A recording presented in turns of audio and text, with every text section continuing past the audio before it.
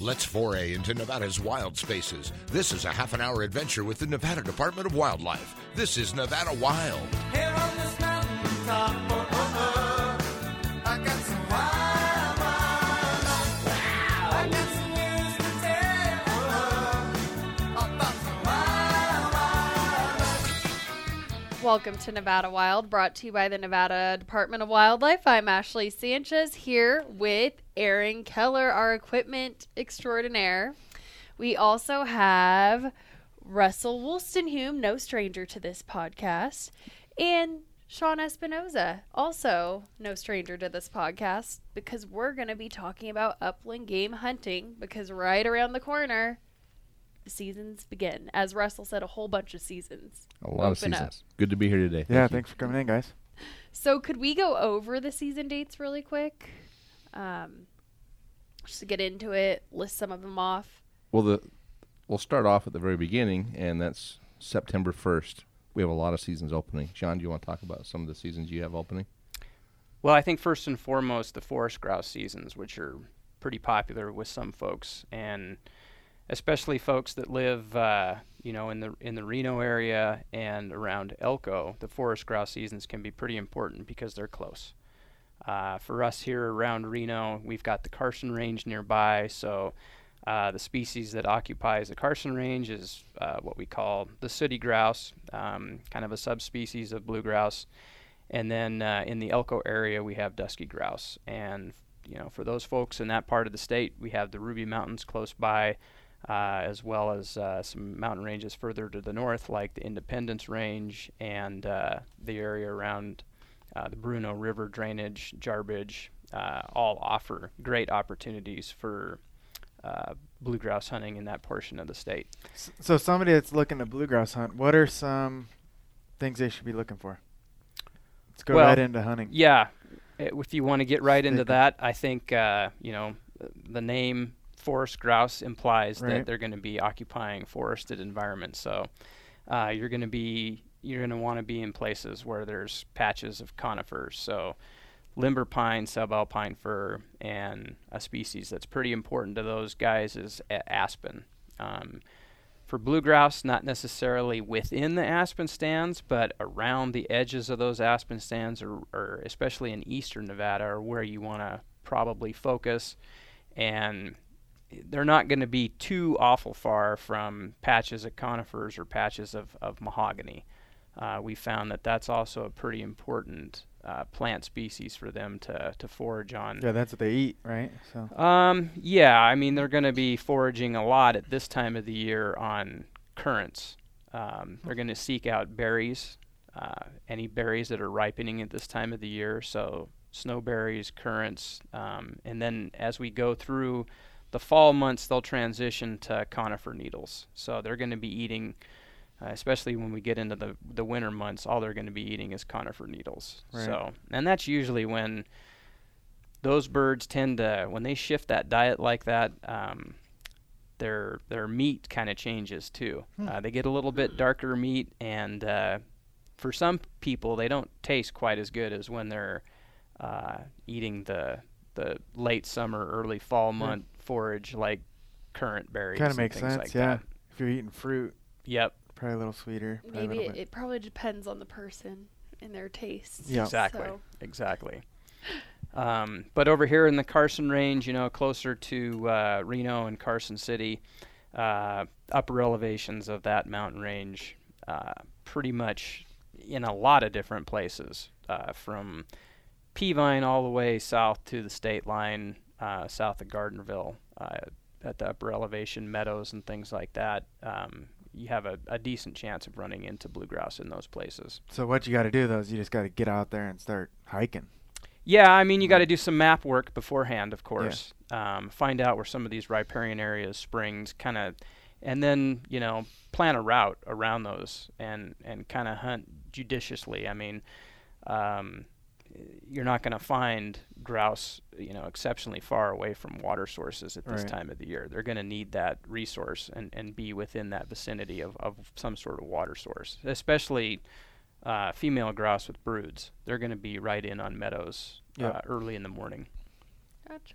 So do your planning ahead of time, but there are plenty of blue grouse hunting opportunities across the state. Yep, absolutely. So what other So with you got right yeah. into the hunting, but Well, I was I- still going over the I was, seasons. I was trying to figure out a way to kind of chunk it out, right? So we don't Yeah. get too confused. So September we 1st, got- all those started, or are going to start, which is this Sunday. Then dove Dove that also starts also starts September 1st. September 1st. And dove are one of those species that, really important hunting species. It's the most hunted species in North America. I didn't realize this. Right. Like, I It's just don't picture It's it. big. In Nevada, it's really important as well. We have approximately 3,000 hunters a year that go afield for doves. Last year, there were over 21,000 doves harvested in the state. So, Wow. yeah, it's really, it's a big species, and everybody always focuses on big game, big game, big game. But these upland species are something that you can go out. You don't need to draw a permit. Get a hunting license and go. And they're across the state. You can find them in a lot of different areas. There's a lot of species. The forest grouse. Sean talked about the blue grouse, but there's rough grouse out there as well in a lot of places. Snowcock start on September 1st as well. And believe it or not, we have a crow season that starts on September 1st. Also weird to me. So people actually do hunt crows. Right. Not a lot of people. It's not a widely hunted species, but it's out there. We have a pretty long season across Nevada. There's in 2 segments. There's an earlier season that starts September 1st and a later one that starts in March and April. So it's a fun bird to go hunt. They're very, very hard to hunt. So we don't get a lot of hunters out there, but it's a nice challenge. And Yeah. historically, people always used to complain that because the dove season opened on September 1st, that some people thought it was too late because we always used to get a freeze Right. before September 1st, and folks claim that a lot of doves left. It would be like the week or two before. Right. Yeah. And I don't think we have to worry about that this year. We've got these hot temperatures in place, Oh, and it's 100 degrees. Yeah, but you never know. There's weird things that go on, but I have had that request a lot over my career. People saying, "Hey, we need to. Can we move this earlier?" But Right. actually, September 1st, because dove are a migratory game bird. They have a lot of rules and regulations that fall under the Migratory Bird Treaty Act, and they cannot open before September 1st anywhere in the United States. anywhere in the United States. Wow. Very interesting. So yeah, Good to know. dove hunting is one of my earliest hunting memories. Was we would all go out on September 1st and go dove hunting, and I didn't ever go to school on September 1st. Right. So I if remember it was you on a saying this school day, last year too. yeah, Slacker. it was the only day I was never perfect attendance because I missed every single September 1st. It was the only day I could miss. If you're going to miss school, what better reason is there Right. than to go hunt, right? Yeah, and now with my kids, and they just look forward to it Right. And as much as I do. and we're in a liberal package. That's federal framework terminology. A liberal package for doves, which allows us to have a bag limit of 15 doves. So it's you can go get a lot of birds. Yeah. There's plenty of them out there, and this hunt goes on for 60 days, which it used to be 30. That was always the standard, and now we're up to a 60-day hunt season, Right. which provides a lot more opportunity. It sounds like that's a good way to get someone who's interested in hunting but has never hunted before. That might be a good place to start too. Right. Upland game in general, small game, that's a great place to get a start. Mm-hmm. There's a lot of research that shows that, you get hunters that come in with big game and they've got limited opportunity, and it's an easy way for hunters to get bored when they don't draw tags as often as they'd like and to leave hunting. And there's a big push right now to try to keep hunters in hunting and to recruit new hunters. And small game is a way to go out, and there's an opportunity every year. There's a lot of opportunity. There's a lot of species. So, it's a fantastic opportunity, and people should really look into it, especially with kids. I would say dove hunting is probably one of the best recruiting as far as getting people into hunting. It's tons of opportunity, tons of fun, great weather, pretty relaxed hunting, Right. lots of action. If Right. you can get into a decent spot, it's pretty exciting. I've never hunted. I'm not a hunter. I think I made that clear on the podcast, but there is an Here- appeal about dove Here hunting. you go. Here's your opportunity. I know there is. It does sound fun. And they taste great. There's tons of good recipes for dove. Well, and if you can get good at shooting dove, then, You're hooked. well, I think it prepares you for other species you might hunt throughout the rest of the season, because they're a pretty tough target to hit. That's why it sounds fun. Like it would be so fulfilling to get one. Yeah, I mean, if you're in a spot where, they're not coming to roost or something like that, and you're just shooting them as passers-by, and they're going by at 40 miles an hour, it can be pretty challenging. So, Right, and there's a lot of great places across Nevada to hunt doves. They're a species that Sean talked about the forest grouse. You've got to go to the mountains. You got to look for the forest. Doves are everywhere, literally everywhere, from your backyard, which you can't hunt there, but across every county has doves from our highest elevation, colder counties, to Clark County down in Vegas area. I mean, there's doves everywhere. since we're on the subject of doves, and a question we usually get pretty often is about another species that currently is occupying most of the Intermountain West, and that's Eurasian collared doves. And I wonder, Russell, if you want to talk about those for a minute or two. Right. So Eurasian collared doves are an introduced species. People brought them here as pets. They've escaped or been released, and now their numbers are growing. You see them everywhere. They're mostly associated around human development. You don't see them out in the wild very much, but they are unprotected by both state law and federal law. There is no season, meaning that they can be taken any time of the year in any numbers. So it's another great, actually, sporting opportunity. They eat well. They're fun to hunt, just like a mourning dove. And if you're out on the dove hunt and you shoot Eurasian collared doves, they do not count against your bag. Oh, really? So you can have That's a good. you can have 15 mourning or white-winged doves in the bag, but you can top that with as many Eurasian doves as you can shoot. And so how would somebody know the difference? So really, there's just some distinguishing marks.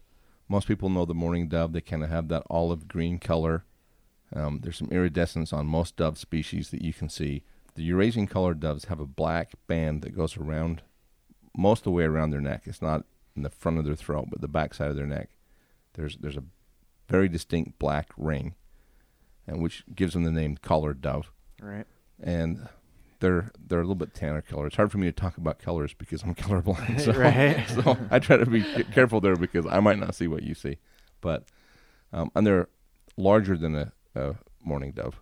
Right. If you have one of each in your hand, you're going to see the difference pretty easily. Yeah, I think when I try and explain it to people as far as size, I say you have like a regular, like a mourning dove, and then you have a pigeon, the size of a pigeon, and they're kind of in between. Right. They're not quite as big as a pigeon, but they're not as small as a dove. So perfect. Very important information. But I feel like we're just getting started and we still have so much to cover. Like we've barely scraped the surface, but we are to our first break already. So we will be right back after this quick break. You're listening to Nevada Wild. Good if you're getting gone. I'm gonna put my boots and my hat back on, 'cause I'm long gone just to get you on. Long gone just to get you on. If you enjoy listening to our podcast, leave us a review on iTunes and SoundCloud. For more information on hunting, fishing, boating, and all things wildlife, go to ndow.org. Now, back to the show. Welcome back to Nevada Wild. Today we're talking about our upcoming upland game seasons, and we barely scraped the surface, I feel like, before the break. And Sean, we'll probably go right to you because we haven't even talked about some of the biggies like chukar, quail. So when do those seasons start? Those seasons start, for the youth seasons, are going to start September 28th. And that's a week-long season, 9-day season for the youth season. And then from there, we move on to the normal adult season, which starts October 12th and goes through that first weekend in February. So it's a pretty long season for the regular season. And we're seeing kind of soup to nuts type of situation out there in terms of bird numbers and then production. So we're no longer doing our traditional helicopter survey routes, given the accident last year. and we're moving on to brood survey routes, basically on foot or by vehicle. And so we've established several transects across the state where we're doing those, and actually a few of them are continuing today, but I feel like at this point in time we have a pretty good understanding based on some of the results that I've seen come in and some of my own observations about where we're at. And it really is kind of a strained situation. You go into some traditional chukar habitats and you don't see or hear anything, and then you go into others and bird numbers seem to be about what you'd expect. I personally thought it was going to be a little bit better and a little bit more dense in terms of numbers, but I think looking back on the drought that we just came out of, even given that 16-17 was a good winter, we still had a very dry summer last year and virtually no production in a lot of different mountain ranges throughout western Nevada. And then we followed that up with a winter where we had above 150% of average snowpack and precipitation. I had kind of thought that we would escape some of the winter kill type mortality because a lot of lower elevations were sort of open slope, and even into January, early February, we had a lot of that winter precipitation as rainfall. So I thought things were shaping up pretty well. But as that winter extended and folks got out of the field, I think March and even portions of April were a little tougher than we gave it credit for in some of those wintering birds. So I think in northeastern Nevada, we lost some birds during the winter, and then throughout some of the high elevation mountain ranges, throughout the rest of northwestern Nevada, I think it took a little bit of a toll. Now that being said, when we have found birds, the production has been pretty good in a lot of different places. It looks like particularly in mountain ranges around Churchill County that we're seeing pretty high production.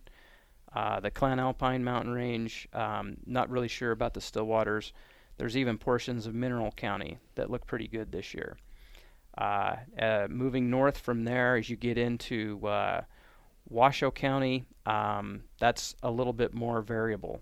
Some of the places there did not see good numbers of birds, and when you don't see birds, you're not getting a good estimate of production. Same can be said for western Pershing County. Didn't see really good numbers of birds there either, but as you progress further east in Pershing County, production improved. Places like the Trinities, the Eugene Mountains looked pretty darn good. And then as we got into Humboldt County, the Santa Rosas were virtually empty, which was really interesting from my standpoint. So through bighorn sheep surveys conducted aerially, a lot of groundwork, stream survey crews out on the ground. We had some seasonals out walking transects, driving transects. Not very good bird numbers there, and certainly not a lot of production. As you get further west in Humboldt County, things started to look better. Portions of the Montanas, double H's look like there was about what you'd expect, average bird numbers overall. I don't think it's going to be anything great. But then as you get over towards the pine forest and the Black Rocks, things improved a little bit, although the pine forest isn't where it used to be. And things look better in the Black Rocks and into the Calico Mountains in that portion of Humboldt County. So I think that about covers it. Yeah.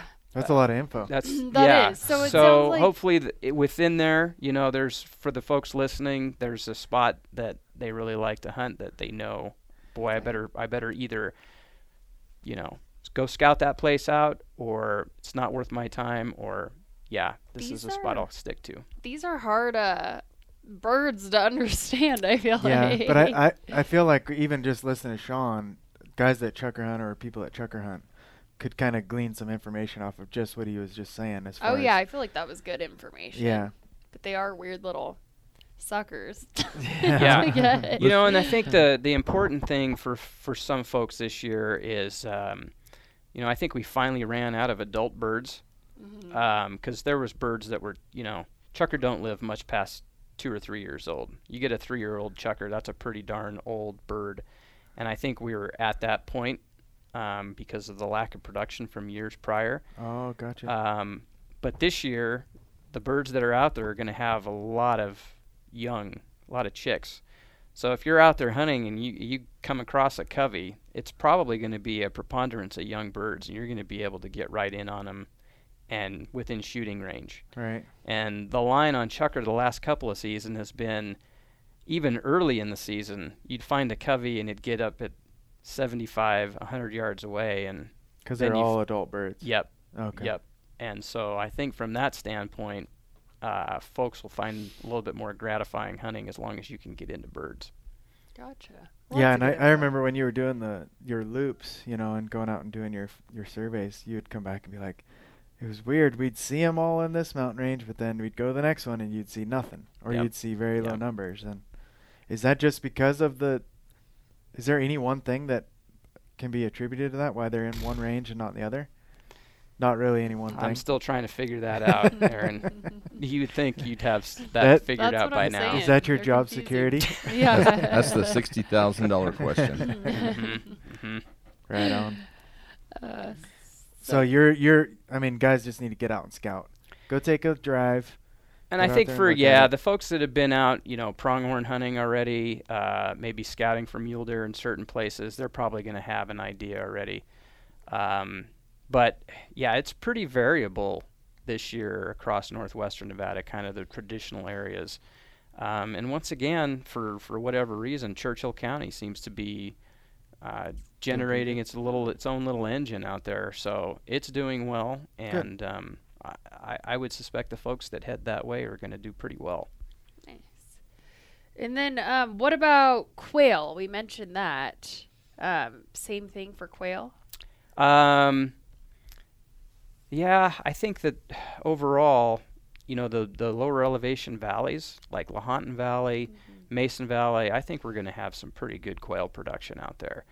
Nice. So folks looking to go hunt quail just for, you know, a day or something like that live in the Reno, Sparks, Carson City, Yarrington area, Mason Valley is going to be a pretty good spot to go hunt quail this year, I think.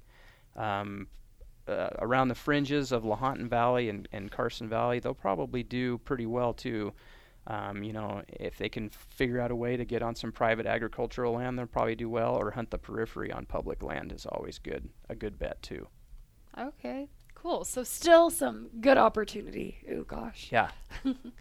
And then, Russell, you have your book already on the migratory game page. Right. There's always there's so many seasons, and with the 3 zones, seasons, you know, getting old, the mind's going. It's hard for me to remember off the top of my head all the dates of everything. But we do have some youth waterfowl hunts coming up really quick in the northeast zone. Those youth dates are September 7th and 8th. So, you know, we're a week or so out from that. Oh, yeah, those are coming up real Right. quick. So it should be a fun hunt. That's really, really early in the season, but there should be lots of teal out there and lots of brown birds.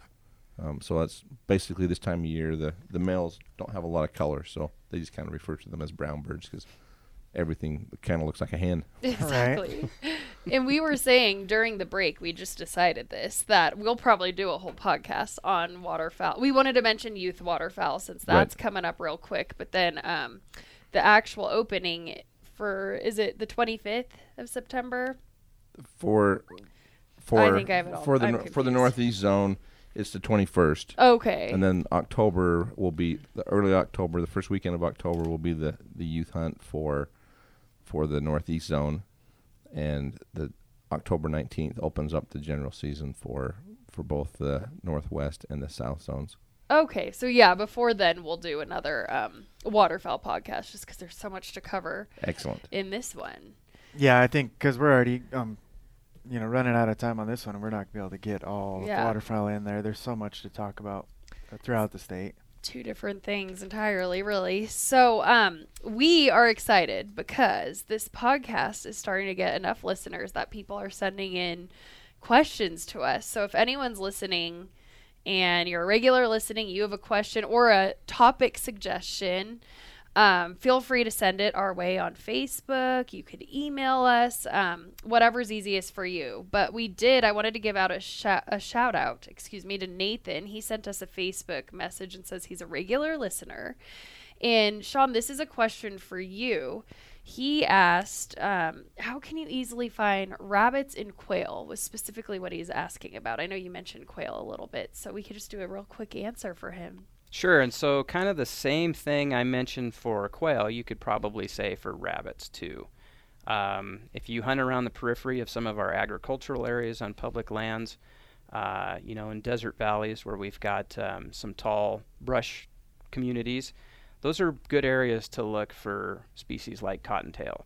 It's kind of hard to be specific because they do occupy such diverse habitats around the state, and they occupy quite a bit of area around the state. I mean, I've seen cottontails at pretty high elevation all the way down to the valley floor. Vegetation's kind of key. They don't necessarily have to be, close to water sources. That can be a little bit better. If you're hunting around some meadow communities or riparian areas, that can be a little bit better, but I've seen them on north-facing slopes at, kind of ridge tops. So, but I think I would focus more around some of those agricultural communities and some of the denser cover. That's probably going to be what they're seeking out anyway. Okay, and there's plenty of opportunity, it sounds like, in the state for rabbits and quail. So yeah, it is a that's down. good news, it is a Nathan. little bit of a down. It has been a down couple of years for rabbits overall. So their numbers are not as dense as they were, say, like 2010 through 2012. So okay, awesome. Well, so much information. Russell, did you have something else you wanted to say? No, You I'm looked good. ready I to was speak. just say, come to my front yard. I've got Yeah. rabbits, quail. I've got it all. Right. And then we'll have Russell back pretty soon here for our waterfowl podcast. So Yeah. thank you both. That was so informational. Tons of information. And we're out of time. So that's sad. But thank you for being here, and thank you everyone for listening. That does it for this week's Nevada Wild.